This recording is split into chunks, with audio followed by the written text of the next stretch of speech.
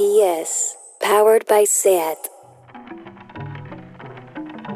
Hello and welcome once again to Line Noise. It's another mini episode in which we revisit some of the Radio Primavera Sound archives that you may not have heard. But I make no apology whatsoever for that because we are talking to Night Sareb. This is an interview taken from the Primavera Sound Festival in 2019, which feels a very long time ago now, where they played a spectacular gig, and we caught up with them just before. Night Sareb, what a tune that is, and we are joined by Douglas and Bon from Night Sareb. Thank you for coming along. Thanks, guys. Thanks for having us. Nice to see you. Nice to meet you. Can we leap straight in with a question that's been dividing us in the office? Okay. Oh yeah. So I going. think that's I'm that predictable. All right. I think that song is, I call it Balearic because it was played in that kind of circumstance, and Mark says absolutely no way. Yeah. Well, it was on the Balearic Beats Volume 1. Yeah.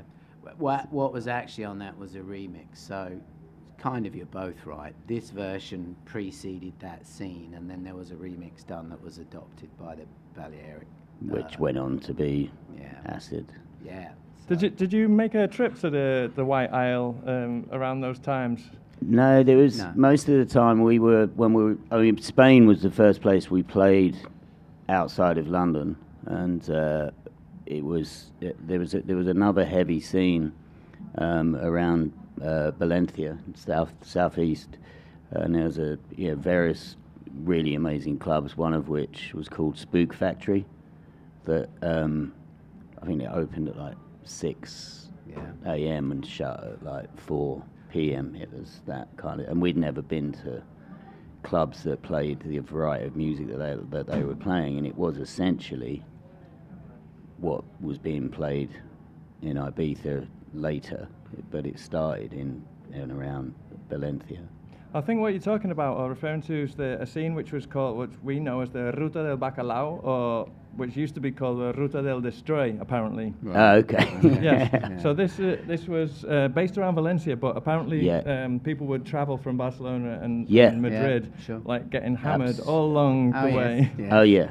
Yes. And then make it home without sleeping on the Monday to go to work. And that the music ended up, in my opinion, being absolutely terrible in that scene. But in the 80s, later. No, much later. But the 80s and 90s, it was very much about the dark disco sounds. BBM. Yeah. So and they obviously played your music, but you were invited over to play as well around that time. Yes. Yeah. So those that whole Murcia, Alicante, Valencia region was really kind of big for us for a couple of years, and then the Balearic Beats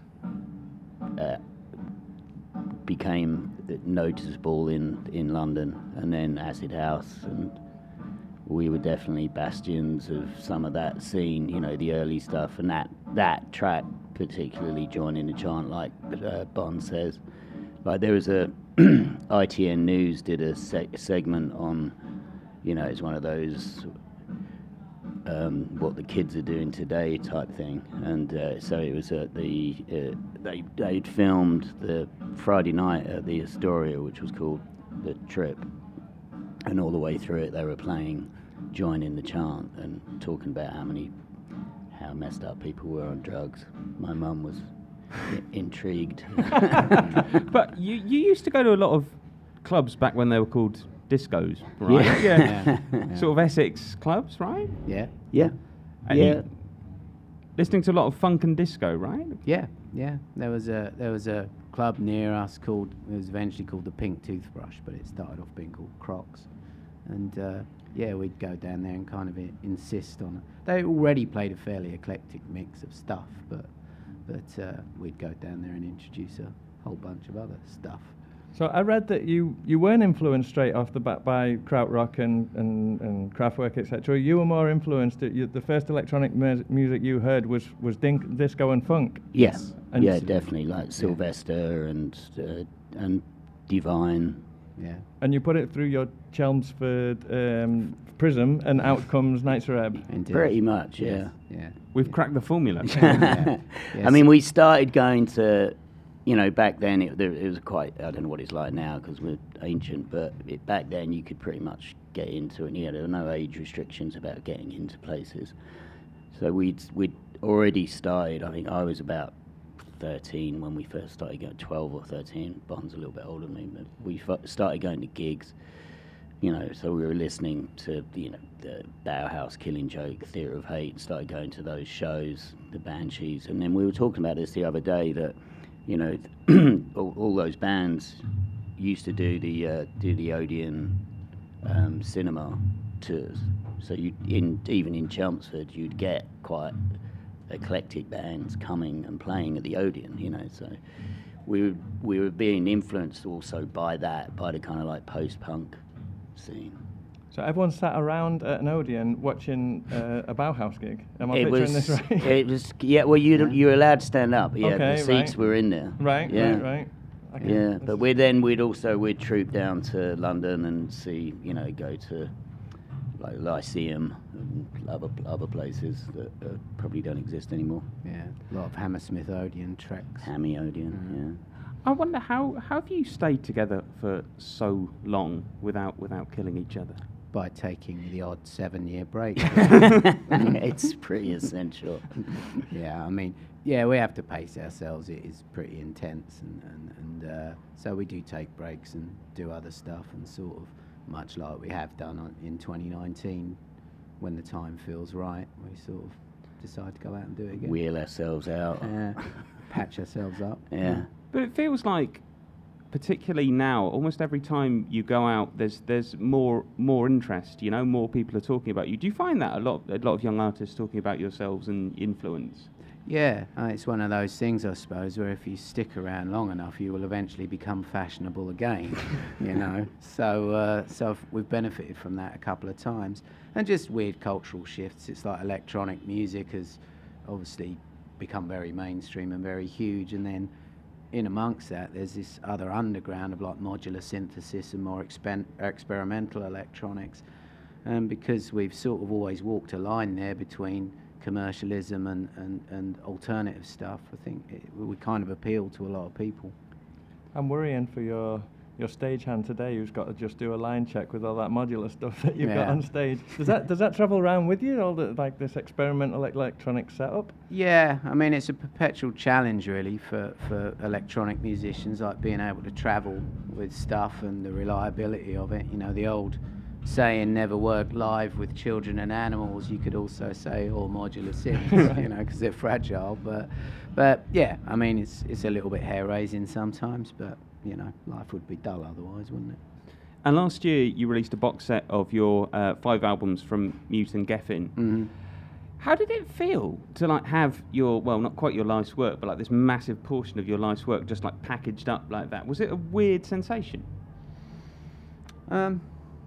Yeah, I suppose it is, if you get time to really sit down and contemplate it enough. I mean, yeah, sometimes when we've been handed things to sign, it does, like you say, it feels a bit odd that you're holding, quite a large portion of your life's work in your hand. And they're quite heavy boxes. And they are well. heavy, yeah. So it's hard to sign it. Yeah. I know Mark's got something for you to sign. I've sneaked something in nice. just in case there's a couple of minutes for a signature always. or a picture or some sort of map of modular synth, some sort of tips. Right. So you're playing tonight. What time in the morning is it? 3 a.m. 3 a.m. Is that the best time for you to play? No. Or is it the best time to hear you then, maybe, brother? Yeah, definitely a good time to hear us. What can we expect? What's it going to be?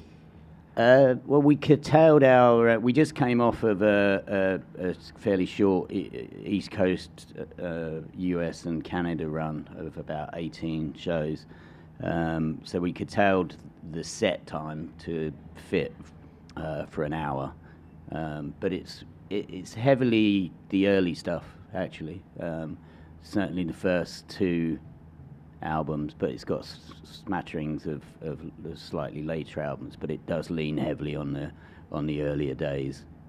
And then lively. Yeah. We're pretty. That's why we're so sort of docile during the day. Yeah, it's real. You need to sort of, especially at this age. Yeah. You need to preserve your energy. one of the controversial aspects of our festival are the clashes, and there is a bit of a clash with your guys and one group called Severed Heads. Indeed, yeah. Yeah. Is it a bit of a shame that you're both taking place at the same time? But I feel we've got a genuine battle of the bands on there. Yeah. Right, yeah. We'll take them on. Yeah, Are you a fan? Yeah. Yeah, Yeah, definitely. Yeah, we're gutted because we can't watch them. Yeah, absolutely. Yeah, that is one of the things about doing big festivals is that you invariably you don't get a chance to see the bands that you want to. Are there any bands that you've penciled in there to watch? To be honest, because we're going on so late, and we only got into we flew straight from Dallas, Texas to Barcelona. Got in on Tuesday night, so we're still a little bit wobbly from jet lag and playing at we do a line check at 1:30 and then play. So I guess whatever's knocking about. By the time, I think we're going to do a lobby call from the hotel, which is obviously just over the road, at midnight. So have another look and see what's on. But probably just do a little bit of a wander around and feel the vibes. Can I ask something about your musical heroes? Who did you have on your walls when you were children? Children or Teenagers, adolescents, impressionable adolescents. I was going to say, because it was Rolf Harris when I was a child. Oh, no. Oh, I know. Everything's gone wrong. I know, it's frightening, isn't it? Yeah, Tie Me Kangaroo Down. Yeah. First ever single. Really? Yeah. Well, I still think that what the tune he did with 808 States a banger. But anyway, your musical heroes when you were teenagers. It was, I mean, when we were very young, sort of still knocking around in youth clubs, and that was like we had a little chat before we started this that it was, people like Sylvester, but also the Sweet, and then as things kind of like progressed, obviously because we had older siblings and older friends, we had quite a good access to what was punk, even though we were quite young, and then that transformed into post-punk bands like Killing Joke, bands that kind of crossed over at the end of punk. So Killing Joke, Adam and the Ants, early Adam and the Ants, Susie and the Banshees, a host, Theatre of Hate. Yeah, my brother, when I was younger, was always big into Bowie and Bolan, so there were lots of that floating around on the walls. Yeah, that's the other thing as well, that there was, like when we were kids, there was, like Mark Bolan had a kid show on TV, so you'd see Mark Bolan Christmas specials. Yeah, you'd see, but he'd have Bowie on quite often, and you'd just be like this kid watching. I think we were probably at that point about 10. Yeah, and you'd watch. Did you ever did you ever hear if Bowie liked your music? Strikes me as the kind of thing he might do. He did. Oh. Yeah, he actually invited us to on the Glass Spider tour, which I can't remember the name of the actual album. Yeah, and it kind of clashed with plans that we had for touring that year, and we thought it wasn't a very good album. So we said, which I think history has proved you right. Yeah. So we said no. We'd also heard from another band that was opening for him. Was that Erasure? Don't know. I can't remember. Anyway, it might be whoever it was, Vince or whatever. Anyway, we'd also heard that the tour was, because it was really like a massive show, and one of the Spider's legs had fallen off. And it's quite Spinal Tap, isn't it? Exactly. Well, yeah. I mean, he came down on that like swing, and I mean, I tried watching the show just to confirm how bad it was, and it was not his finest moment. You didn't regret the decision when you saw that spider come out. You're like, okay, we made the right no, move. At the time, you don't regret it, but it is kind of a bit of a regret that you don't get to work with someone as brilliant as that, iconic as that. Yeah, a childhood hero, Yeah, I think we were like still little snots at that time, so we were fairly arrogant. As opposed to big snots. Big snots, yeah, bigger, thicker snots. thicker snots.